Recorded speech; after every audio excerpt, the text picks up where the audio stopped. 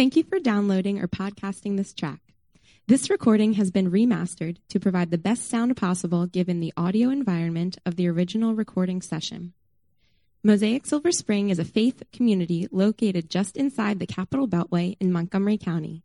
For more information, please visit our website, www.mosaicsilverspring.org, and we'll see you in the neighborhood. Good morning. Today we'll be reading Psalm 51. Have mercy on me, O God, according to your steadfast love. According to your abundant mercy, blot out my transgressions. Wash me thoroughly from my iniquity and cleanse me from my sin. For I know my transgressions and my sin is ever before me. Against you, you only, have I sinned and done what is evil in your sight, so that you may be justified in your words and blameless in your judgment. Behold, I was brought forth in iniquity, and in sin did my mother conceive me. Behold, you delight in truth in the inward being, and you teach me wisdom in the secret heart. Purge me with hyssop, and I shall be clean. Wash me, and I shall be whiter than snow. Let me hear joy and gladness. Let the bones that you have broken rejoice. Hide your face from my sins, and blot out all my iniquities. Create in me a clean heart, O God, and renew a right spirit within me. Cast me not away from your presence, and take your Holy Spirit from me. Restore to me the joy of your salvation, and uphold me with a willing spirit. Then I will teach transgressors your ways, and sinners will return to you. Deliver me from blood guiltlessness, O God of my salvation, and deliver my tongue will sing aloud of your righteousness. O Lord, open my lips, and my mouth will declare your praise. For you will not delight in sacrifice, or I would give it. You will not be pleased with a burnt offering. The sacrifices of God are a broken spirit, a broken and contrite heart. O God, you will not despise. Do good to Zion, in your good pleasure, build up the walls of Jerusalem. Then will you delight in right sacrifices and burnt offerings and whole burnt offerings.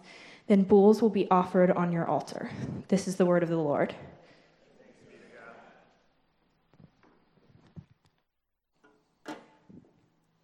Thanks, Marissa. Let me pray for us as we engage God's word. Our Father in heaven, as we talk about the reality of sin, God, I ask that you will keep us from two extremes this morning. One extreme that minimalizes, covers over, ignores, and refuses to deal with the ways in which we struggle to live up to who you created us to be. God, I pray that we would avoid the other extreme as well, that we would sink so deeply in our shame, that we would become so inwardly focused in the ways in which we struggle that we would despair, that we would become cynical, that we would give up hope. And so this morning, by the power of your Spirit, I ask that you meet with each of us, young and old. Call us by the power of your Spirit to not cover over our sin, but to not despair in the face of your grace, your amazing grace that has met us in Jesus Christ. Teach us, we pray, to repent. We ask this together. The people of God say, amen. There's a subscription service that you can Google. I'm not going to, for the sake of branding, I'm not going to drop it because I'm not here. I don't, get anything from that. But, they invite experts to cut videos on a variety of things, and then invite you to pay an annual fee, and then you get to watch these experts in their videos. And there's all sorts of range, right? So there's like wellness videos, there's sports videos, music videos, acting videos, where experts in those respective fields have recorded and produced a video for you. You may be interested in learning about such things or getting better or improving to go and sit and watch. So let's say you want to get better at tennis. Serena Williams has cut a video that's like 2 hours long that if you go and watch, you can learn tennis from Serena Williams. Steve Martin did a class or video on comedy. Let's say you reflect on your own lives and you think, I want to be funny. I'd like to be funnier than what I am. Steve Martin has a video for you that you can go and watch, and you can learn from Steve Martin how to be funny. And so whatever it is that you hope to learn from, you can go to someone who has expertise, experience, authority, and you can benefit from their wisdom. Now, here's the thing that they don't really tell you in the promotional videos for this service. They don't tell you that watching Serena Williams teach you some techniques and some classes on how to get better at tennis does not automatically transfer all of Serena Williams' talent to you. She got to where she is through a whole lot of effort. And so just by watching, you don't automatically get all of that stuff, but you can still learn. You can still connect to it because you're trying to grow in your love for tennis. And you can imagine the same for comedy. Well, as David writes Psalm 51, there's a bit of that dynamic playing out. He is, in a sense, reflecting from his own experience, and it is grievous experience. He's reflecting on the ways in which he has abused his own power and sinned against Bathsheba and Uriah and the people of God and utterly failed in these connected moments in his call to be king. And in response to that, he is opening up from his experience what it looks like to fall down before God and repent. Psalm 51 functions as a master class for repentance for you and I today. And it's not because all of David's actions transfer to us. It's not because we may have done things as grievous as David this morning. But it's because we're connected as human beings to the reality of living in God's world. And because if we're here this morning, just as we confessed corporately, none of us, we believe, is perfect. And so, while all of David's experiences don't translate to us, his example, his standard for what it looks like to repent to God, we can learn from it. It becomes a psalm of repentance, a song that we can sing some 2,000 years or 3,000 years later. That in the face of the reality of sin in our own lives, its existence and how we do business with that. And maybe most importantly, where and to who we turn in the face of our sin. The knowledge of our own human condition, God's care for us in the face of it, and the pathway forward, not just for us individually, but as the people of God, that is all present in Psalm 51.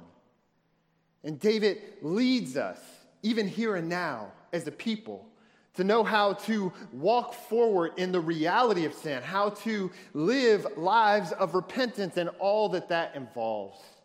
And so we're going to learn from David's master class on repentance this morning and do it in 3 points: knowing God, knowing yourself, and knowing grace. So first, knowing God. In the 16th century, there was a theologian named John Calvin. And a big part of his job was to train pastors in the face of persecution, that is actual physical punishment, jail, the loss of freedom and livelihood. He was trying to train them to know how to go out into the world and talk about who God is and about where we are and how we relate to one another. He was teaching people theology, but not just in the abstract or in some sort of classroom. He was preparing people to go and live in a world that didn't welcome them. And in his Institutes of Christian Religion, this was written in the 16th century, he opens up in the first chapter, and as he begins to start out training people to live in the world, to know how to live out their theology, he struggles with, where do I start? Do I start with the human condition and kind of where we find ourselves, or do I start with God and his character and work? So do I start with the human condition, kind of our starting point, or do I start with who God is and all that the Bible has revealed about him? Which do I choose? And he kind of makes the case that you can't really have one without the other, that these two things are connected. Eventually, just so you know, you can go read it later. It's long. It's like 2 volumes. But if you want to, it's worthwhile. He starts with God and his character. In Psalm 51, David is working out a bit of that tension. And in Psalm 51, in the Psalm of Repentance, it's as if he goes back and forth introducing elements to both. So he is talking about both who God is and knowing God, as well as recognizing who we are as just human beings. Women, men, children, adults, parents, young, old, across the full spectrum, who we are. David starts in verse 1 with who God is. Have mercy on me, O God, according to your steadfast love, according to your abundant mercy. In this sharing of repentance, in this way in which he leads you and I forward, David starts with God's steadfast love, with his covenant faithfulness, with this lead of calling out to God for mercy. It's an important positioning for us because it's communicating 2 things, 2 key things that I would love for you to walk away with this morning. One is that when it comes to our own sin, we ultimately have to do business with God himself. David is going to make that point as he unpacks who God is. And the second is that when we think about that process of doing business with our own sin, we are coming to God to do business with someone who's offering us mercy, with someone whose character involves steadfast love, loving kindness, faithfulness in the face of sin, with someone who we can approach and cry out to. In verse 4, he says, against you and only you have I sinned and done what is evil in your sight, so that you may be justified in your words and blameless in your judgment. Again, this idea that it is ultimately before God that we have to do business with our sin. In verse 6, he says that you delight in truth in the inward being and that you teach wisdom. So he's turning to the source of who can guide us forward in the face of our sin. In verse 7, he pleads for purity, both internal and external. Purge me with hyssop. That would have been an Old Testament tool to work out in ceremonies how to cleanse something, how to take something unclean and make it clean. And so you don't have to know what hyssop is to understand in verse 7 what the psalmist is doing is calling to God as the source of who brings cleanliness to you and I when it comes to sin. So he calls out to God, purge me with hyssop, and I shall be clean. Wash me, and I shall be whiter than snow. In verse 10, create in me a clean heart, O God, and renew a right spirit within me. The call here for the psalmist in the face of his sin is God. To know God's covenant promises to his people, the idea that God created the world, that God continues to connect to the world, and that God cares about you and I. In the face of our sin, we can be tempted to think that God's so angry with us that we don't have any avenue to approach him. The psalmist is modeling, saying the beginning call to God is to be reminded that he is the one who can not only make us clean, but has offered to do it. The God who not only created us, but is also actively redeeming us. The God who not only shows us the straight path, but when we vary from it, offers to come and walk alongside us. We can have a temptation, I think, to bargain with God. We could be tempted to think that we can clean ourselves up and get ourselves to the point in our lives where we can be ready to come to God. And the psalmist is kind of setting that aside and saying, you can never make yourselves good enough or clean enough to be acceptable for God. Part of what you have to know about God is that he is perfect and he is holy, and we are not. And so our approach to him, we can't make ourselves perfect It is going to involve a turning in faith and a crying for grace.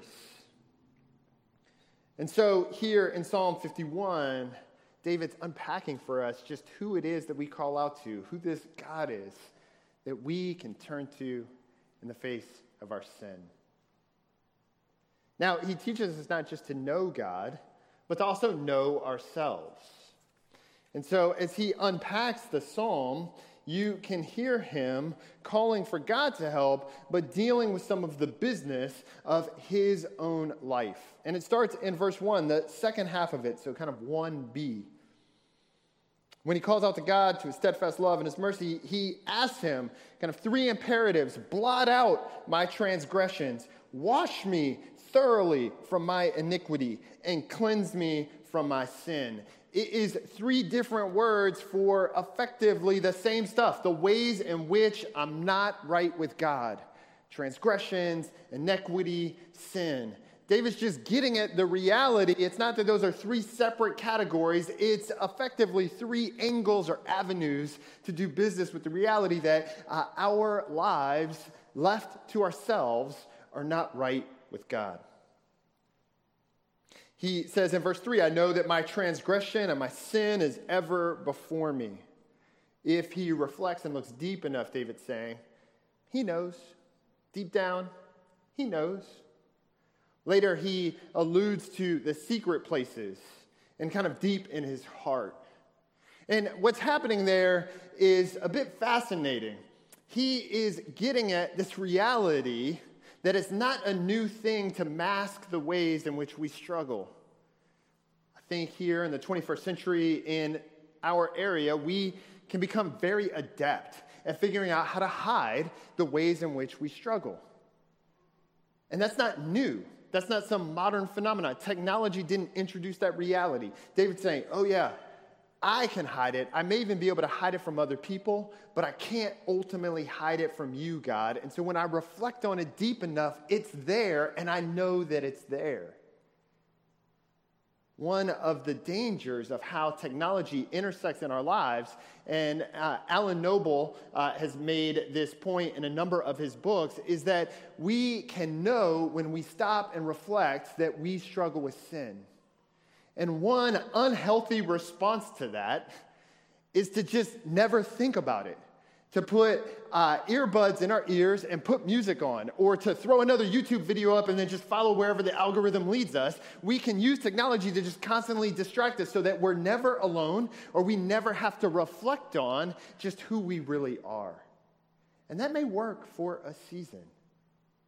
But there may be a time where you get to a spot where your battery goes dead, or where the Wi-Fi doesn't work, or, heaven forbid, where your phone is unavailable, and you are forced to reflect on just who am I and what do I really struggle with. The psalmist is calling to you to say you don't have to be afraid of that. That part of knowing who you are in the depths of your struggle is a part of the reality of repentance. That is, it is actually part of the process forward from a Christian perspective. In verse 5, the psalmist continues and says, behold, I was brought forth in iniquity, and in sin did my mother conceive me. Imagine if you were traveling for a few hours in the right direction, and then all of a sudden you took the wrong exit, or you took a wrong turn, and you know you're not where you're supposed to be, but you've headed the right way. And you say, man, something there just right at the end, it went wrong. So maybe I can just backtrack a little bit and figure out where did I make just that last right turn, and then I can get to where I'm going. How did I end up in this random neighborhood? Things were fine, and they were fine for a long time, and then all of a sudden they weren't. We, in a superficial and shallow way, can think of sin in that way. We can think of sin as something in our lives where we had generally been heading the right direction, and then all of a sudden we took a wrong turn, and we ended up in the neighborhood of deep rage. And we're really angry, and we said, man, what happened there? Everything was great. I was totally fine, and then all of a sudden I ended up in the neighborhood of rage. Or I took the wrong exit of greed, And I was headed the right way, and then all of a sudden, I just kind of started to want all these things in my life, and so I just have to figure out, how do I backtrack? What David is saying in verse 5 is that the reality of sin is not just some recent bad turn down the wrong road. It's something that is so deeply rooted in our lives that it goes all the way back to our birth. He's saying that we are so deeply entangled with the reality of sin. We haven't just made one recent wrong turn.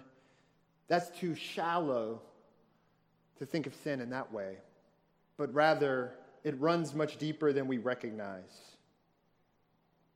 So our need for grace runs much deeper than we often appreciate.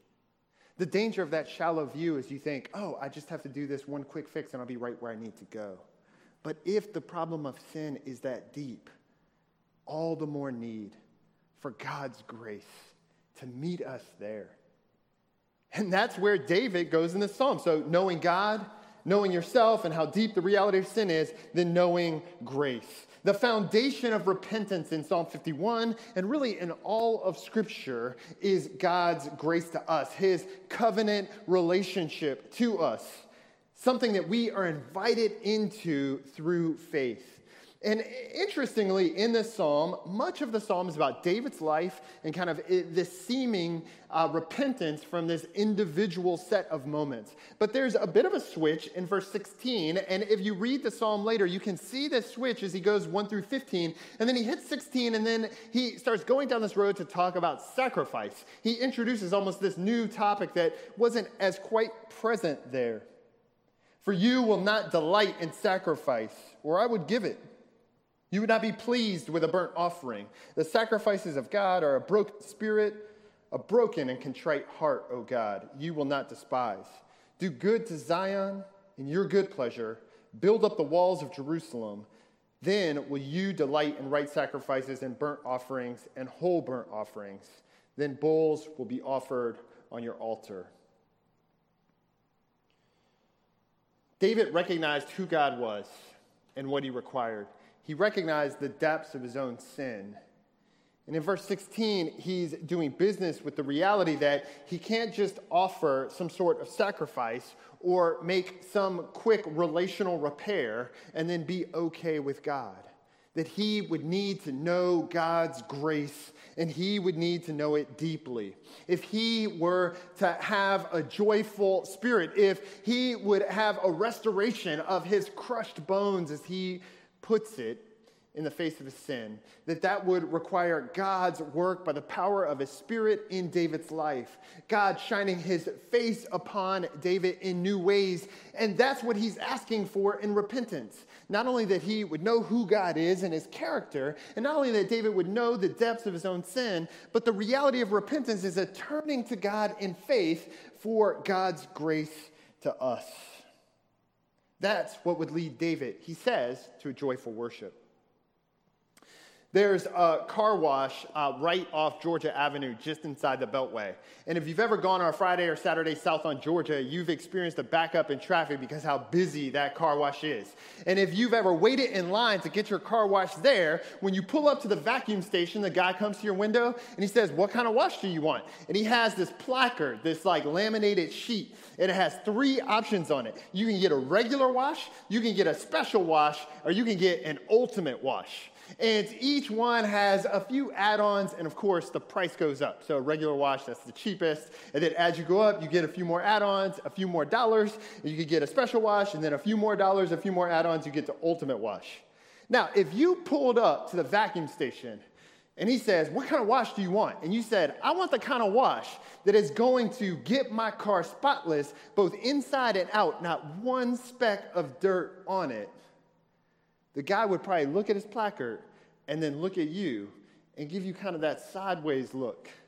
We don't have that kind of wash here. You have a regular wash, you have a special wash, you have an ultimate wash. We don't have some sort of wash that gets your whole car both inside and out. It's like, look, we're going to vacuum for it, but this isn't a detailing station, right? And so you get that kind of look that the levels that they have won't quite meet what you're asking for. That's not an option you can choose. You can ask, but they don't offer. Psalm 51 as a model for repentance is leading us this direction to know who God is and to know ourselves and to understand that our need for grace goes beyond what we can ask for with our standard religious or behavioral change options. So that when it comes to sin internally and externally in our own lives, we can't just do the regular wash for our souls of like coming to church a few times and then that gets it. It won't complete it. We can't do the ultimate wash in our lives where we do a little bit of behavioral therapy and change a few patterns of behavior and we say, oh, okay, I'm good now, right? That doesn't ultimately lead to repentance or restoration before God. We can't even pay a few more dollars and get the ultimate wash for our lives, go to counseling, fully participate, and say, okay, so I've done it myself. Psalm 51 is designed to lead us to the point where we say, well, what can I do? Which option can I have that leads to the full cleaning, both inside and out of my life when it comes to sin? David's tilting his head and looking at you a bit sideways and saying that only comes from God's grace. So that when you pull up in dealing business with your own faith and you say, I want the wash, the eternal wash that does full business both inside and out with the reality of sin in my life, you are looking for the wash of repentance. And David is pointing you to the reality that it only comes through Jesus Christ. The eternal wash for you, friends, no matter whether you have grown up in the church your whole life or whether this is your first Sunday here, can only be found in Jesus and in his work and turning in faith to him. So David is leading you to the point, and this is what I want you to take away with, that when you quiet down and do business with the reality of your sin, and you begin to get overwhelmed by the reality of just how bad things are in both what you have done and what you are doing, and you begin to reach for your spiritual wallet to say, how can I pay for this? What grace means to you in repentance is Jesus showing up and saying, I got this. You can't afford the price. It's Jesus showing up and meeting you there the minute you reach for your wallet and saying, let me put my arm around you, join me in faith, and I got this one. You can't afford it. That's what grace means to you and I. That's the offer to the gospel. And when you come into contact with that, when you do business with how much you really need grace and how holy God really is, and you begin to have this, oh snap moment, what am I going to do? And begin to reach for your wallet, this is what leads you to sing songs of joy. This is what brings you up out of the depths. This is what gives you hope to go through today and tomorrow and the next. It's the life, death, and resurrection of Jesus. The pouring out of his spirit into your life. The one who comes and says, I give you the eternal wash, both now and forever, that you could never afford, but I've paid the price for you. So that now, as you move forward, you not only move forward joyfully because of the eternal wash that we have in Jesus, but that you move forward trying to keep things clean because you recognize what he's done. And that's what the Christian life of repentance looks like. So that we do serious business with who God is and his full holiness and his character and his demands for cleanliness from us. That we do serious business with the reality of our own struggles. That the sin in our lives is not just some new thing that just popped up, but it's in reality something that we have struggled with and is deeply entangled with our human condition this side of Adam and Eve. And that we know the depths of God's good and amazing grace for you. That in that moment where you say, I don't know where I would turn, Jesus shows up and invites you here and now to turn to him, to be united together with him, and to walk forward with the full spiritual cleaning that can only come in Christ and Christ alone. That's the life of Christian repentance. Let me pray.